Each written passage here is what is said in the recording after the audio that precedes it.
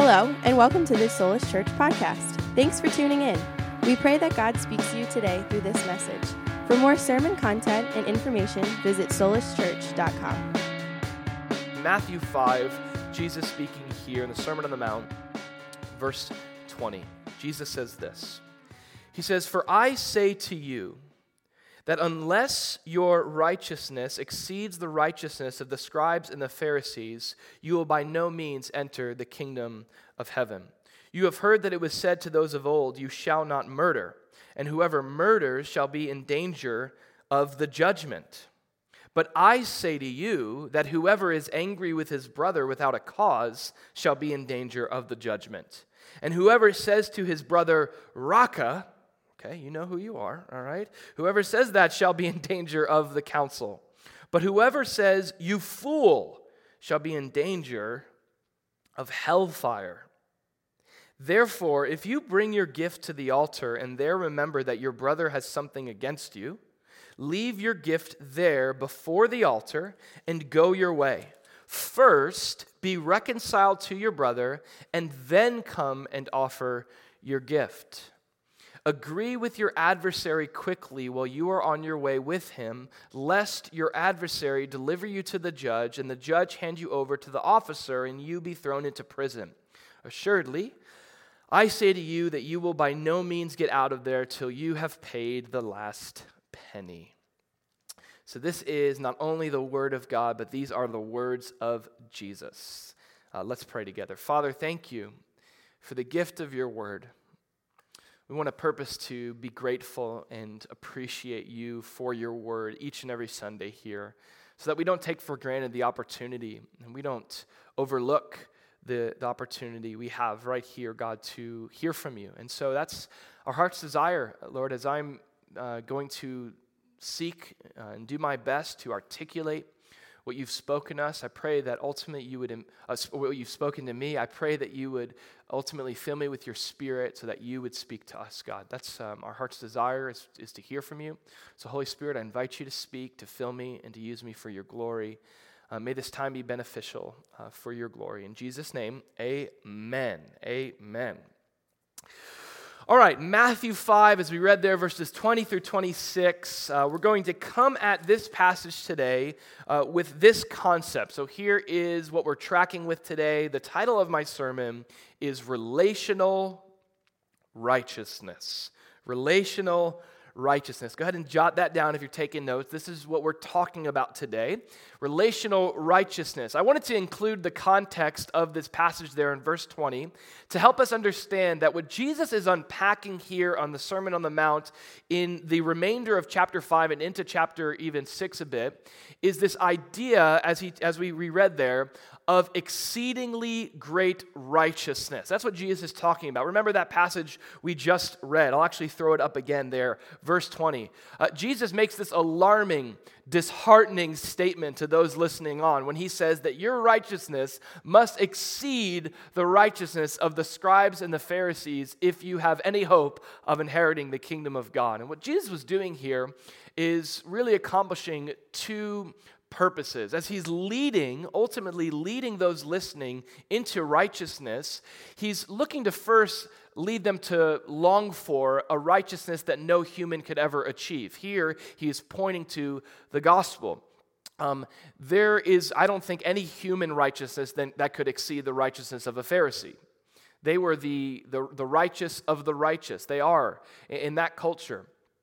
But there is a righteousness that exceeds the righteousness of a Pharisee, and it comes as a gift from God through faith in Christ. There's one hand here where Jesus is leading us into that kind of righteousness. But we looked at the context of this teaching to see that Jesus is also leading those listening into a deeper sense of practical righteousness. As he is seeking to form the character of his followers here in this passage, what Jesus is doing here in teaching them is helping them move beyond just a surface level righteousness into a righteousness at a deeper level. A righteousness that goes beyond just behavioral compliance and surface level obedience, but Jesus is seeking to bring his followers further into the understanding of the heart of God, Why were the commandments of God given? What are they given for? And what does it truly mean as a follower of Jesus to live a deep, righteous life in my pursuit of him? So that's where Jesus is going. And in fact, the way that he's going to lead us in this passage at the end of chapter 5 specifically, the rest of this chapter, is through leading us into greater righteousness with this frame of teaching where there's 6 lessons, okay? And in each lesson, Jesus begins by saying this statement, and we saw it here even in verse 21 and 22. He'll use this phrase, "You have heard it said by those of old." In other words, the words of the Torah throughout history, and he's speaking here also to the modern teaching of what it said. You have heard it said regarding what Moses has said, but then he'll say, "But I say to you." It's authoritative for Jesus to speak this way. And to those looking on, it's almost as if Jesus might be, I don't know, placing himself as a superior to Moses. But what Jesus is really doing is he's placing himself as a superior to the interpreters of Moses. And he's saying, no, it's not just don't murder. We saw that here, right? But it's deeper than that. And so that's what Jesus is leading us into through this kind of method of teaching. But I say to you, and there's 6 versions of this where Jesus will say, you've heard it said, but here's the deeper way to live that. But I say to you. And here, isn't it interesting that Jesus begins with relational righteousness? The place that Jesus begins here in the verses that we just read in teaching about deeper righteousness, it's the arena of our relationships, which I think would surprise those listening on, who often, just like us today, have a very limited understanding of righteousness, having more to do with my private life and my holiness and my behavior in relationship to God. And though that is a major component, we're going to see that God cares about that. We're going to talk next week and the weeks to come about lust and commitments. Here, Jesus emphasizes the importance of how we are navigating our relationships as a main component of righteousness. I think the Pharisees were the ones that probably were most challenged by this idea because they were the perfect law keepers. But it's interesting, you can't legislate love, right? Just by keeping the law, it's amazing how you can keep all the rules of the Bible and still not love your neighbor and still not love God with all your heart, soul, mind, and strength. And so here, Jesus in this passage is emphasizing that righteousness is not just what I do as a good person, but it's how I treat people. It's how I navigate relationships. You might be as righteous as a Pharisee in your law keeping, but what do your relationships say about your righteousness? What does your marriage say about your righteousness? What does your relationship with your coworkers, your roommate, your close friends, your brother, your sister, your siblings, your family members say about your righteousness? And that's what Jesus is getting at, and that's what he's leading us into. Not just a performance righteousness, not just, you could say, a vertical righteousness, but a vertical righteousness that's dependent on a horizontal righteousness, okay? So that's, again, the big idea that we just read about here. And there are 3 ways in this passage that Jesus leads us into a deeper relational righteousness for his name's sake. Remember, that is one of the characteristics of the Good Shepherd of Psalm 23, that he is faithful to lead us in paths of righteousness, ultimately for his name's sake and for his glory. So let's see here how Jesus, our Good Shepherd, leads us along that path. The first that we read here is we saw our Good Shepherd leading us to, number 1, recognize, this is where it has to start. As we navigate towards relational righteousness, we must begin by recognizing the danger of unresolved anger. The danger of unresolved anger. That's what Jesus leads us to first. If we're going to be relationally righteous, we must first face the elephant in the room of our relationships, and it's this thing called unresolved anger. Jesus has a unique way of emphasizing the danger of unresolved anger in this passage. Notice what he says. He says, "You have heard it said to those of old that you shall not murder." This is the 6th commandment coming out of Deuteronomy and Exodus. Of the 10 commandments, the 6th commandment, you shall not murder. And for the most part, we all agree with you shouldn't do that. And for the most part, hopefully, we all keep that commandment. And there's this understanding that this is a very serious commandment, a commandment you don't violate, a commandment that if you were to violate this commandment of killing someone, murdering someone out of vengeance or hate or anger, the danger is that you will be in danger, look at this, of judgment. So we know the danger of murder, not just for the eternal consequences that could come, but even in regards to our own local government and civil law that has great consequences. There's great danger. You can get away with certain crimes in our country. It's sad when we see someone, we use the expression, get away with murder. But we understand generally the danger of murder. But what Jesus goes on to say next is quite shocking. He goes on to say, you have heard it said that murder brings you in danger of judgment, but I say to you that whoever is angry with his brother without a cause shall be in danger of the judgment. And whoever says to his brother, Raka, shall be in danger of the council. But whoever says, you fool, shall be in danger of hellfire. What? Like most of us are like, I'm not in danger of the judgment of God. Why? I've never killed anybody. And then you read these verses from Jesus, and we all of a sudden stand guilty before God. How many of you have ever been angry with a close relationship, have been angry in that close relationship? How many of you have ever actually called someone a fool? That's the word there, right? You fool. What about raka? You ever done that? No, probably not. All right. The word raka there, it's interesting. These two phrases. The word raka is an Aramaic word that was literally in that culture a 4-letter curse word. All right. It's a bad 4-letter word. It was this expletive. It was this insult. It was to insult someone's intelligence. To say raka, some literal translations come out to be empty-headed. Okay. Or in our culture, out of anger, you might say you DA, or you say you're stupid, or you're an idiot. The next example here is calling someone a fool. To call someone a fool, the Greek word there for fool is mora, which is where we get the word moron from, ironically enough. And to call someone a fool, the idea here is you've moved beyond just insulting their intelligence, but this word fool, it's used actually all throughout the Bible. It's someone who's not just unintelligent, but they're also immoral. Think of Proverbs. The fool says in his heart that there is no God. It's someone who the Bible identifies as rebelling against God in foolishness.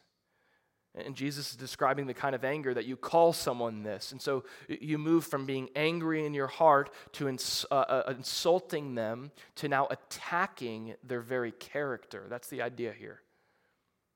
You fool, you're attacking their character. And Jesus says, as and if you do this, you are in the same danger as a murderer. That's provocative, isn't it? In fact, it's R.T. France, who's one of the best scholars on the Gospel of Matthew, who I've been reading a lot, who had this to say. He said, Jesus' pronouncement here is thus that ordinary insults may be a stray attitude of intent. The totally unexpected conclusion in hellfire comes as a shocking jolt to the complacency of the hearer, who might well have chuckled over the incongruous image of a person being tried for anger. It's like, this is hilarious almost. And for a conventional insult, only to be pulled up short by the saying's conclusion. I mean, that's kind of the thought. Like the thought of that. This is such a provocative, extreme statement here. What is Jesus getting at here? Jesus, first, is trying to emphasize this reality that sin is sin. And judgment is not just for the certain sins that we do, but when the final judgment happens, and when it comes, which it will, after the return of Christ, before a new heavens and a new earth, we know that every sin will be accounted for. And either Jesus is judged for your sins on the cross, and you are forgiven and acquitted of the crimes of your sins because they've been placed on a Savior, Jesus, or you will bear the judgment and the condemnation for your sins. We know that theologically. What Jesus is reminding us of is it's not just the big sins, right?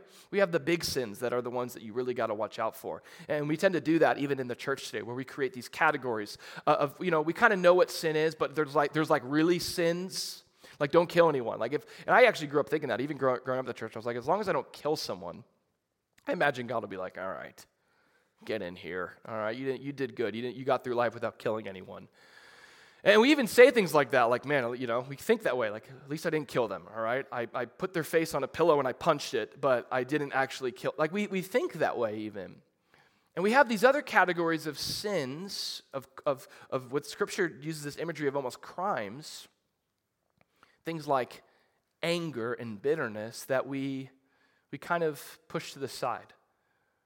These are the big sins. These are the sins not to worry about. We even create whole people groups that we have cast away from the love of God because they struggle with and they live and they identify with big sins. All along, we're not looking at the plank in our own eye. And so that's what Jesus is getting us to see. That there is a weight, not just to the, quote, big sins, but listen, the root sins. Anger. That's what he's getting at here.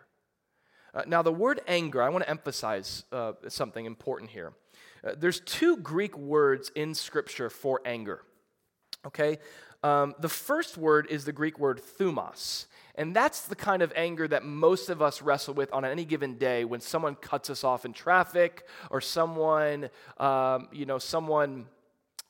cuts in line at the grocery store or whatever it is, whatever causes your flare-up. That's the kind of anger that we're talking about here.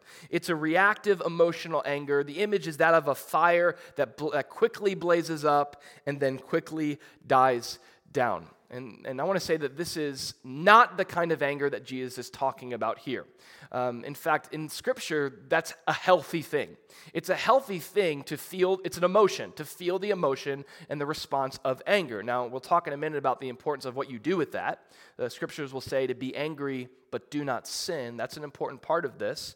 But there's another Greek word that's actually used here by Jesus, and it's the Greek word orgezo, and it means not just a reactive emotional anger. It's not about getting angry, but notice what Jesus said here. Whoever is angry with his brother. The idea is staying angry. The idea is being angry. And the image is that of a lingering anger. It's replaying the offense over and over and over again to where you are now nursing a grudge and harboring bitterness. It's this sort of slow burn, like a slow cooker, where you kind of clam up with whatever it is has frustrated you. And the reason why this is a dangerous place to be is because this is the root of murder. It's interesting. We see this in the story of Cain and Abel. You know that classic story, the first murder in the history of humanity? You see the drastic effects. The first real effects of sin in this world is relational. Isn't that interesting? And the first real case study that we have against the fall in this world is a brother, Cain, who murders his own brother, Abel, because of jealousy and anger. Look at Genesis 4. Abel brought the firstborn of his flock of their fat to the Lord as an offering, and the Lord respected Abel in his offering. Abel was offering from a place of true worship, the first fruits. And then we see that God did not respect Cain and his offering, and Cain was very angry. This is an important emphasis, and his countenance fell. So the Lord said to Cain, "Why are you angry, and why is your countenance fallen? If you do well, will you not be accepted? And if you do not do well," notice this, "sin lies at the door." Now, what sin was lying at the door of Cain? Knocking on the door. It was murder. It was the action of anger. It says, "And its desire is for you, but you should rule over it." And that's always true of any temptation to sin. Sin always comes that way, knocking on the door with a desire to rule over us. Now, the good news of the gospel is we have the power of the Spirit to rule over it. But in Cain's case, that didn't happen. It says, "Now Cain talked with Abel, his brother, and it came to pass when they were in the field that Cain rose up against Abel, his brother, and what did he do? And he killed him." Think of it this way. As we see in the story of Cain and Abel, as we see emphasized here by Jesus, murder all murder comes from a place in the heart that we've all been. Isn't that interesting? I don't know about you, but Brittany and I are really into a lot of these like crime stories, and I don't know if it's something weird about us, but we like to follow those investigations, and there's such a tendency in these murder stories to judge those people that commit these atrocious murders, which in a sense, like there's some righteous judgment there, but there's this sense in which Jesus is saying none of us are off the hook with murder. They might have performed the action, but the root of that action was from a place in the heart that each of us have been. It's this place of bitterness and anger, nurturing a grudge. And what happens with that clammed up anger? It explodes. Out of the abundance of the heart, what happens? The mouth speaks. That's the first place that often that anger acts. It comes out in our speech. We say things like "raka" and "you fool." We hurl insults, and then we attack a person's character. And notice what Jesus is saying here. So I want you to get this concept. Jesus is saying here that the consequence and the danger of this. I want you to get the image here. And in fact, this is interesting. Notice verse 22. If you're angry, you shall be in danger. And then he says, whoever says to his brother "raka" shall be in danger. If you say "fool," you shall be in. Do you get the idea? It's like a flashing sign. Whenever there's anger, what you should immediately think of is danger, danger, danger. In fact, anger is just the word danger without the D, if you think about it. Whoa, okay? All right, it's true. Anger is a dangerous place to be. When you are harboring anger, good things are not going to follow. There should be a flashing danger sign. Now, Jesus certainly is speaking about the dangers of a life in unrepentant anger, a life that hasn't been affected by the gospel, that hasn't trusted in Christ, and is harboring that grudge to the grave, and is facing and will face judgment for sin. Sin will be judged, and there's a danger in that. But I don't believe Jesus is just speaking about a future danger. There's also present implications in Scripture to the danger of things like hell. We tend to think of hell a lot of the times, or heaven and hell, as these future destinations. And though we do see that idea in eschatology, that there's a final judgment, there is the judgment for the wicked, and there's the reward for the righteous in the new heavens and the new earth. Those future destinations are connected to two present realities. They're not just destinations. Heaven and hell are kingdoms that are at work and are at war in this world. Remember when Jesus commissioned the church? He said, I'm giving you the keys to the kingdom of heaven. Whatever you bind on earth will be bound on earth. He's speaking about bringing the gospel in the earth. And he says this, that I'm going to build my church, the church of the kingdom of heaven on earth. And he says the gates of hell will not prevail against it. You see the war imagery that he uses? And so bring this back to anger. Danger, danger, danger. Every time anger is welling up and harboring up in my heart, there's a war between heaven and hell in my life. The kingdom of heaven is either advancing and moving back the gates of hell, or the works of hell and the works of the enemy are being magnified through my anger. In fact, listen to how James, now before you think I'm heretical coming up with these concepts, okay? Look at James 3. And it talks about an angry tongue, and the tongue is a fire, a world of iniquity. The tongue is so set among our members that it defiles the whole body and sets on fire the course of nature. Do you see this?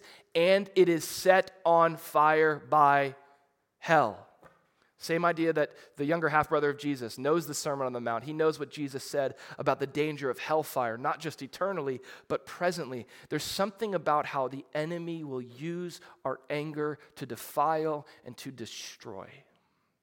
It's actually the book of Hebrews, chapter 12, 15, that urges us, looking carefully, notice this, lest anyone fall short of the grace of God, lest any root of bitterness springing up cause trouble, and by this many become defiled.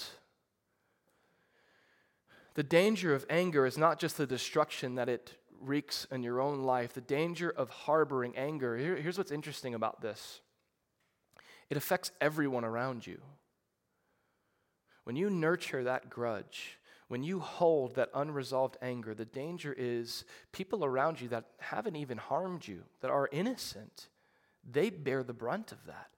Bitterness, it flows out of every relationship. It's this, and it's interesting, bitterness is not just I'm mad at that person. Bitterness is not just the state of a relationship. Bitterness is the state of a heart. So no matter who you come in contact with, that's going to seep out. It's this anger that we carry, and I want to say this, and I've been in seasons of my life where it even affects your relationship with God. You carry that anger towards someone who's holy and good, the only one who's holy and good and perfect. The defiling work, the danger of anger, okay? Now, that's heavy, right? And Jesus wants us to recognize that. This is where it must start. We must have a healthy fear of the destructive power of anger in our lives. Not just quick reactive anger. Someone cuts you off, that too, okay? Be careful what sort of symbols and sign language you speak after that happens. Be careful how you act. That's definitely true. We'll talk about that. But more so, anger that we let sit in our hearts, undealt with. And the authors of the New Testament, seeing that Jesus was saying this, you'll constantly see them in light of this fact, the danger of anger. In light of this fact, you see verses like Colossians, which encourage us to eliminate anger from our lives. It says, but now you yourselves, Colossians 3:8, are to put off all these things, anger, wrath, malice, blasphemy, and filthy language out of your mouth. Did you notice that this is, by the way, the same progression as the Sermon on the Mount? It's a heart state, anger, wrath, malice, but then it's a verbal state, blasphemy and filthy language out of your mouth. So it's the same pattern, all right? And then notice also Ephesians 4:31, let all bitterness, wrath, anger, clamor, and evil speaking be put away from you with all malice. This kind of bitterness and anger, it's been said, is like drinking poison, expecting someone else to die. And it spreads to those around you. We must recognize the danger of this kind of unresolved anger. That's what Jesus wants us to think about. Murder is not just an action, but it's an overflow of a root issue in the heart, a place that we've all been.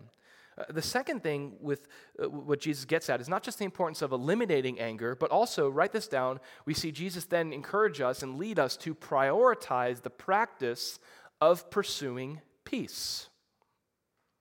This is kind of the opposite direction, right? You got to put off one thing, anger, but you've got to put on another thing, which is the pursuit of peace. I found this, that if in my life I just try to put off anger and remain stationary, the anger is just hanging out over here and slowly making its way back in because it's still an empty room. It's still an empty room.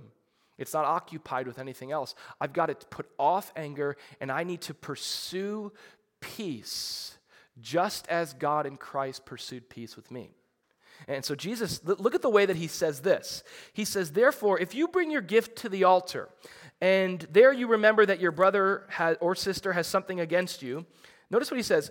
Notice the priority. Leave your gift before the altar and go your way. And here's the word of priority. First, that's priority. First, be reconciled to your brother, and then come and offer your gift.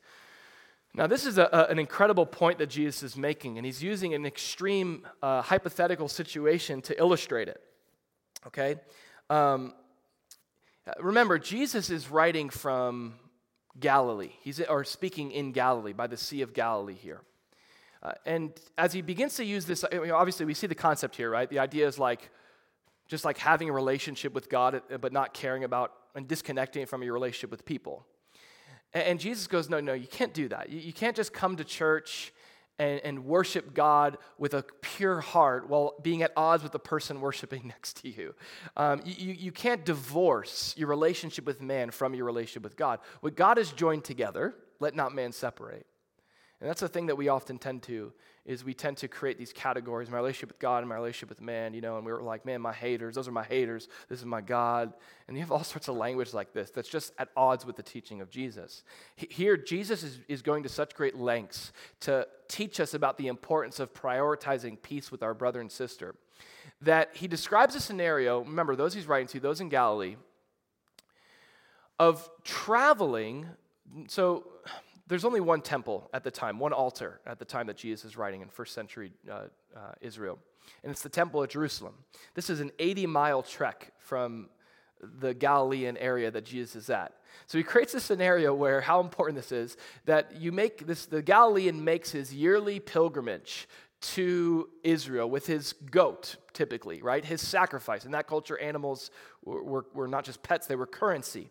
And you walk 80 miles from Galilee to Jerusalem. And there you are. It's finally your turn. You make your way up the temple. You approach the altar. After that 80-mile trek, you have your sacrifice waiting in line. And there's the high priest. And as you're there about to make your sacrifice to worship the Lord, you remember, wait a minute. You're crossways or you're at odds and there's an issue between you and your farmer neighbor back home. Okay, maybe you're a farmer and you guys have property and there's a dispute about where the fence should go, and I'm making this up as I'm going along here. I'm not familiar with Jewish farming, but you get the idea. And you go, hold on, and you leave your sacrifice. Jesus says, leave your gift at the altar. If there's a dispute, if there's an issue, leave it there and make the 80-mile trek back to Galilee. Make things right. Hey, man, I'm really sorry. I just want to reconcile with you. It's really important. I know I might have sinned against you. I know you have something against me, and I just want to listen. I want to say, here's how I was hurt in this situation. Would you hear my heart on that, and would you forgive me if I sinned against you? Jesus says, leave your gift at the altar to go pursue peace, to prioritize peace with your neighbor. It's kind of a radical idea that Jesus is talking about here. But what is he saying? He's talking about how important it is to maintain, to pursue peace with your neighbor. We see this specifically given to us. It's Psalm 34:14, which says, depart from evil and do good. Seek peace and pursue it. Jesus knew this psalm. He knew what it was pointing to. You also have Romans 12, which is probably the most practical, which says, if it is possible, as much as depends on you, live peaceably with all men. Now, what a high standard. And we've talked about this verse a lot and sort of the twofold freedom that this verse gives. The first thing that a verse like Romans 12 gives us is it doesn't let us make any excuse about not living at peace. It's like, as much as depends on you. A lot of times we're waiting on someone else to make peace with me when there's things that I still need to do. And just as God pursued peace with me through Christ, remember we talked about this idea of being a peacemaker, being called a child of God, how when I'm pursuing peace, I'm looking a lot like God. Well, he's saying, as much as depends on you. And there's another weight that's lifted. So on one hand, I can't sit around and wait for that person to come to me. Jesus says you even need to leave your gift at the altar and travel 80 miles back to make things right. He puts the emphasis on me seeking peace, pursuing peace in that relationship. But there's also a weight off, isn't there? As much as depends on you. So there's some things that do depend on you, and there's other things that don't. Now, does forgiveness depend on you? Yeah. Does your own pursuit of peace depend on you? Yes. Does the outcome of the relationship, and if that person's going to forgive you and want to be reconciled to you, depend on you? No. Depends on God. And there's kind of a weight off here. There's some relationships I've had where I've said, God, I said, Lord, I've pursued peace. And if there's any wicked way in me that's not pursuing peace, please reveal that. And I'm willing to go to the same lengths that you've gone to. But there's times where I go, but it doesn't all depend on me. And that's true. It takes one to forgive, but it does take two to reconcile. And that doesn't, but nonetheless, it doesn't cause us to not prioritize it. And that's what Jesus is getting at here, the importance of pursuing peace. Not showing up to church and having your smiling worship face. And here's what's hard for me. Like, what's hard for me is I can't do this. I don't know about you. I don't know if you can do this, but I can't read my Bible and really hear from the Lord and have a happy Jesus time if me and my wife are not good, Like, there's times where I need to read my Bible because I need to be convicted. But man, if this is still, though, something that can happen where you can just fall into the motions of the Christian thing. And I want you to see 1 John. 1 John says, if anyone says, or someone says, I love God, but has hate in his heart for his brother, he's a liar, for he does not love his brother. For he who does not love his brother whom he has seen, how can he love God whom he has not seen? So this is what Scripture and Jesus is constantly emphasizing, this union between how I love God and how I love my brother. This incongruency between worshiping God and having hate in my heart. Your spiritual life is not just what you do before God, but it's also how you treat people made in the image of God. And so we must prioritize the practice of pursuing peace. Lastly, we close with this last encouragement. Our Good Shepherd lastly leads us to emphasize the significance of swift resolution. We must recognize the danger of unresolved anger. When there's anger that's festering in my heart, when I see it, there must always be this warning sign. Even when that person cuts me off, there must always be this warning. All right? The danger ahead of what I do with that anger. I must next prioritize the practice of pursuing peace. And lastly, we see Jesus lead us to emphasize the significance of swift resolution in our conflicts. He uses another example of a dispute, and this time it's not a dispute between, in a spiritual sense of someone going to the altar and having to go make things right, but it's a legal issue. He says in verse 25, agree with your adversary, that's a legal opponent, literally, agree with your adversary, notice this, quickly. That word's used there intentionally. While you are on your way with him. The idea is you're on your way with your legal opponent to the court. So agree with him on the way to court. I love that. Wouldn't it be ideal? It's like you're going to court with someone and you guys figure it out on the way to the trial. It's like, oh, we're good. And Jesus is saying, do that. Agree with him on your way, lest you get to court and your adversary deliver you to the judge, and then the judge hand you over to the officer and be thrown into prison. Assuredly, I say to you, you will by no means get out of there till you have paid the last penny. Now, I get that there are times where settling out of court is not an option and mediation is not an option. There are times where human courts are necessary to bring about some kind of justice. But Jesus is saying here, if it doesn't have to be, don't let it. The idea here, though, is not so much about what do you do with your legal matters. That's not the point here. What Jesus is talking about is what you do with your relationships. And he's kind of using this illustration to say, hey, you could leave it up to the courts to determine what happens, and you don't know if you end up in prison, okay? In that culture, it's this idea of debt prison, where you're in jail till you pay every last penny.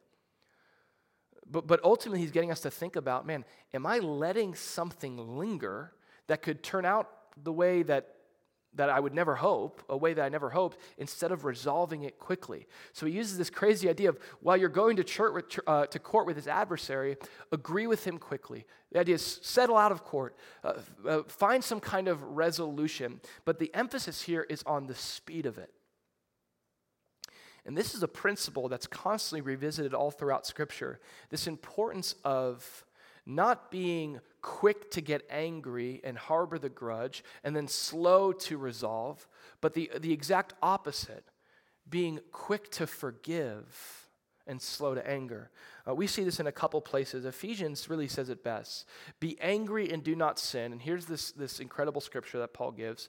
Do not let the sun go down on your wrath. That's pretty quick, isn't it? Don't let it delay. Don't let the conflict continue. Don't give it time. Time doesn't heal anger and bitterness just magically, okay? All time does is distract you from your anger and bitterness. Resolve it. Don't let the sun go down on your anger. Agree with your adversary quickly. And notice what he goes on to say, nor give place to the devil. It's amazing the kind of footholds that the enemy can get into. He gets into these footholds that then become strongholds when we don't resolve quickly. So then, James 1:19 says, my beloved brethren, let every man be swift to hear, slow to speak, slow to wrath, for the wrath of man does not produce the righteousness of God. Relational righteousness, it's got to be first recognizing the danger of what anger can do in defiling and destroying, eternally but also presently. We've got to prioritize in our relationships pursuing peace in our spiritual life. You can't disconnect your relationships from your spiritual life. We've got to pursue peace as much as depends on me. A great book on this is the book Peacemaker that unpacks this concept in a little bit more detail, but we've got to prioritize the practice of pursuing peace. And then lastly, we've got to, and this is almost a strategy in our relationships, we've got to emphasize this exercise, this practice of resolving quickly, the significance of that. The idea there is making sure that anger doesn't rule over me, but I rule over my own heart. I guard my heart, for from it flow all the issues of life. Now, I want to remind us as we close out here, there's only one way that we could do this. There's only one way that we don't fall victim to unresolved anger in our hearts, and it's through a relationship with the living God, who is a God who himself, Psalm 100 says, the Lord is merciful. 103 verse 8, the Lord is merciful and gracious. He is slow to anger, and he is abounding in mercy. There are these constant descriptions in the Bible about our relationship with the mercy and the grace of God being the experience and the source that softens my heart and leads me to reflect that same self-control and love and grace to the people that God has put around me. You know, this is not a message that says, hey, this week, do your best not to get angry. And that's a good thing. We should. He who rules over his spirit, the Bible says in Proverbs, is greater than he who controls even an army or fortifies a city. So we should operate we're talking about the power of the Spirit and having control and ruling over anger. But this is not about human effort, okay? This is not just a message about what you need to do. Because you know what that'll lead us? That'll lead us this week to being 3% less angry. Right? We do pretty good, but then it just comes back to zero when we blow it again. You've got to have a greater source in your life than your own effort. You got to have a greater source in your life than wanting to do better. You've got to, as Jesus says, you have to abide in Christ. You've got to remain in him. You've got to, listen, prioritize a relationship with a living God, with the living God. When you do, what you have is you have this overflow in your life of love and grace. Constantly over the spout and the flow of his patience. You come to God with your sin and your offenses, which when Scripture compares people's offenses toward me and our there's human offenses towards each other, which grieve the heart of God, but there's nothing that can compare to human offenses toward a holy and perfect God. That's why we can never fathom the consequences of our sin, because it's crimes against a holy God. But what the Scriptures teach us, what the gospel of Jesus shows us, is that this God who is a judge is also a father. And this Father of love, who's a father loving his son throughout all of eternity, he displays love even for his enemies, even those who are his adversaries and who have sinned against them. And when we come to this God, we expect his anger to flow upon us and his wrath to be poured out upon us. What he shows us instead is a cross. Where on a cross, he displayed how slow to anger he is, how slow that he would slowly watch his own son suffer and die for our sins, for your sins, so that you could simply say thank you for his grace. And I want to tell you that when you stay in that place, when the primary point of your life is starting your day each and every day alone with this Heavenly Father, you're able to reflect him to the people around you. It slowly starts to change your heart. And even when you do blow up and get angry, you start to learn this thing called repentance and humility, and you experience God's forgiveness. I'm telling you, knowing the living God and experiencing how slow to anger he is and how forgiving and loving he is will change you. Forgiven people become forgiving people. And he who is forgiven much loves much. And so this is what Jesus is leading us into, relational righteousness with those that we're in close proximity with, and it comes through a relationship with God. And I would hope and pray that today you would prioritize your own relationship with God. If you are not sure of your standing with God, again, look to the cross that settles that once and for all. Remember, it's our Heavenly Father we're talking about. And so in light of Father's Day, in light of how good he is, let's worship him.